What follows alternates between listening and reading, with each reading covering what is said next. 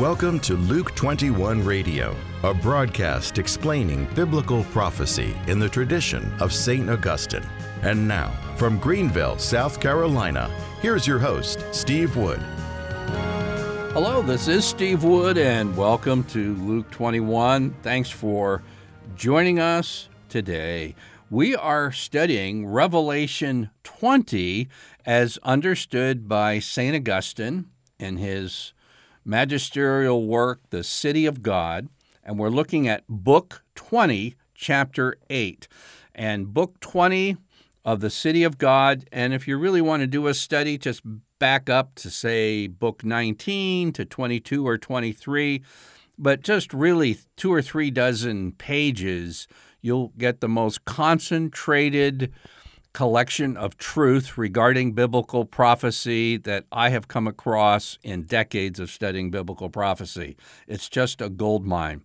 And today I'd like to discuss the golden opportunity during the little season. And what do we mean by the little season?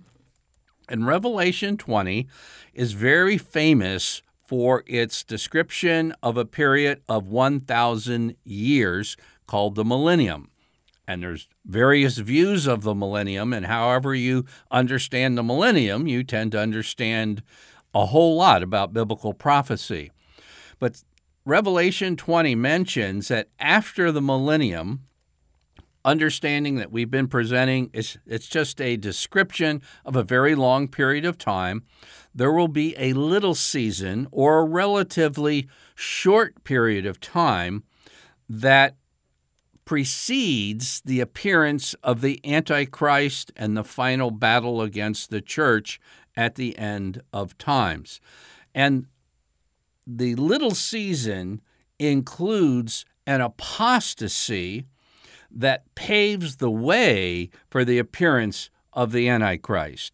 Now, if you're reading along, and by the way, you can get The City of God in any big box bookstore, you can get copies online, and in fact, Book 20 isn't very long. You can just collect it into a Word file and print it out for yourself. But St. Augustine has been focusing on the final days of the little season. In other words, the final 3.5 years of the little season when the Antichrist deceives the world and gathers the world into a force to attack the church, a worldwide attack on the church. And he uses the names of ancient enemies of Israel, Gog and Magog, but not just a nation from the northern part of the world over Israel, but now this is a worldwide assault against the church.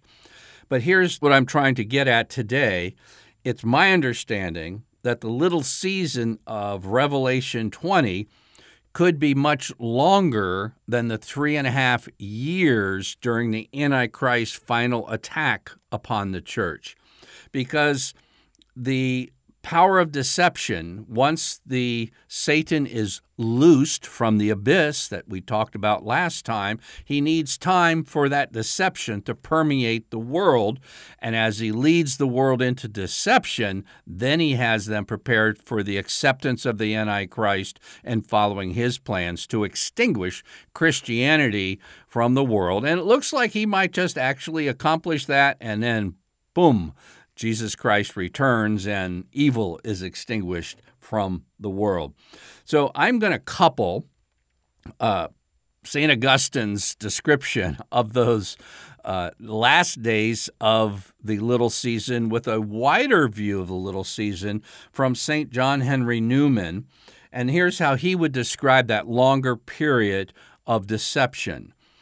The sign of the second advent is, quote, a frightful apostasy, unquote. There has to be a falling away to precede the coming of the Antichrist and his attack on the church. Here's another one.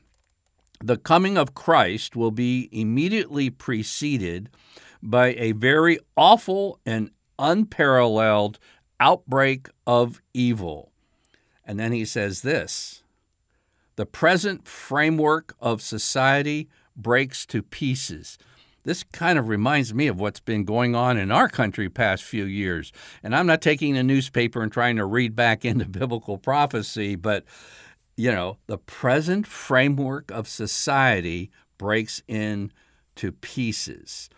And then, he says, the man of sin comes to power through apostasy.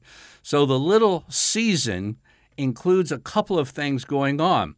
A long period of deception that results in apostasy, and then the acceptance of an antichrist during the latter part of that short period of time, and then finally the attack on the church. But what I'd like to kind of circle back to is something I mentioned last time. Again, this is from Book 20, Chapter 8 of St. Augustine's City of God, is a section that I don't know, for whatever reason this week my eyes were open to, and let me read it again. St. Augustine says, there are some, this is during the little season, during the period of the worst deception that's gone on in the history of mankind, there will be some till then who shall be without, in other words, non-Christians, who shall become firm in the faith they have hitherto rejected, and mightily to conquer the devil, even though unbound. So even during the worst and most severe deception and persecutions going on in the history of mankind, during the little season, there will be some who are without who will become strong in the faith to battle the devil. And then he goes on to say, God's grace aiding them to understand the Scriptures, in which, among other things, there is foretold that very end which they themselves see to be arriving. And we're not talking about setting dates because that's impossible. Jesus told us that. But there are some signs that Scripture indicates what will happen. That's why we have things like the book of Revelation, and contrary to a number of good folks who teach Scripture, the book of Revelation, yes, is about things that went on in the first century, but it is also about things that will go on in the last century. There'll be future aspects of it. And Revelation 20, talking about that little season, could be describing what we've been seeing over the past century or so, and it seems to be simply intensifying as we go on in time. Now, I am calling this golden opportunity exactly what St. Augustine described as this eschatological awakening. It really, you can use it in a negative sense, like something just took my breath away. You get slammed by something in the chest and you can't breathe for a few moments or whatever. And then there's something else that simply takes your breath away but energizes you. And I must admit, seeing this, that there could be a real critical avenue for evangelism when evangelism really seems to be almost impossible. Things are getting so bad. Nobody wants to hear anything about Christ and teaching of the church and this and that. And all of a sudden there's an open door where the prophetic scriptures are matching up with an apostasy going on in society. I'm saying that in today's world, you might say this isn't the great apostasy. It's fairly difficult to nail that down with a definitive statement, but you can say at least this is a dress rehearsal for that, what the world's been going through. And I don't know if we're really taking advantage of what that opportunity of an open door to the human heart when you would think, everything's shut. No, it isn't. Even in the worst of times, it's open. And sometimes, at least for me, I like to pay attention what some of our evangelical friends are doing, because really they're pretty good communicators. And Trinity Broadcasting Network realized that a lot of their viewers were older folks, and that's great, but they realized they needed to get the younger generation as well. So they started a spin-off cousin channel to their main channel, trying to target 25 to 45-year-olds. And guess who is the most popular host on this new channel for the younger generation of young adults, the 25 to 45-year-olds? It was a 75-year-old Bible prophecy teacher. That was the number one interest among the viewers on a channel for the younger adults. There is a Protestant prophecy teacher on YouTube. He has a 10-minute broadcast on subjects relating to the end times. And this just shocked me, but 42% of his viewers are 13 to 17-year-olds.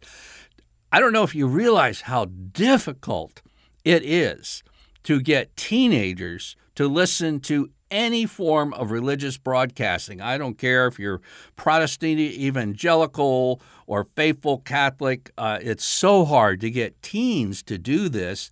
And granted, I'm sure this teacher on YouTube has some sensationalist and shaky claims, but nonetheless, 42% of his viewers, teenagers, because they want to know what the Bible has to say about the end when their world seems out of control.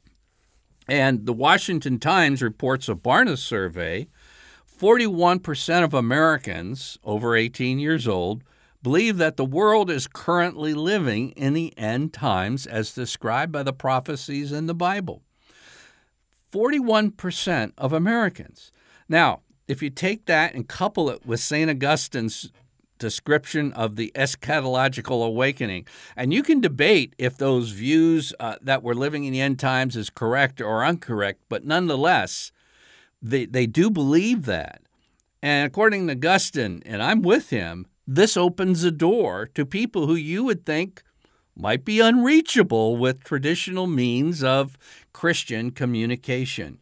So I would like to kind of come back and share with you Luke 21 radio and podcast. There's not a whole lot of folks trying to simply explain biblical prophecy, especially through a traditional Catholic viewpoint. And by the way, our viewpoint is shared by many Protestants as well. They just don't have as much media time. But we don't have an advertising budget or staff. Our advertising staff is you. And I'm asking you to share about Luke 21 with your friends. Send them a link. Also, we have some business cards that you can maybe put out in your parish or whatever. They're free of charge. Just send us an email to askthehost@gmail.com and let us know how many cards you want to share with your friends in your parish and your community. And lastly, there is a way that you can share Luke 21 with your entire community. And that is this: asking very respectfully your Catholic radio station to consider carrying Luke 21 radio. I've prepared a fact sheet describing exactly what we do in Luke 21. We're not off-the-wall, wacky predictions of the end of the world, dates, and all that kind of thing. We describe what we're doing, where we get our basis of belief, what we're trying to do in Luke 21, and what they can expect, as well as, this is episode 277 of Luke 21 Radio. There's tons they can listen to see exactly what we are doing to see if it would fit into their programming schedule. I'm energized by what St. Augustine says about those, as we approach the end, will be seeing in Scripture what they're seeing in the world. So give us a hand if you would. We'd appreciate it. I'm Steve Wood, your host, and you've been listening to Luke 21 Radio.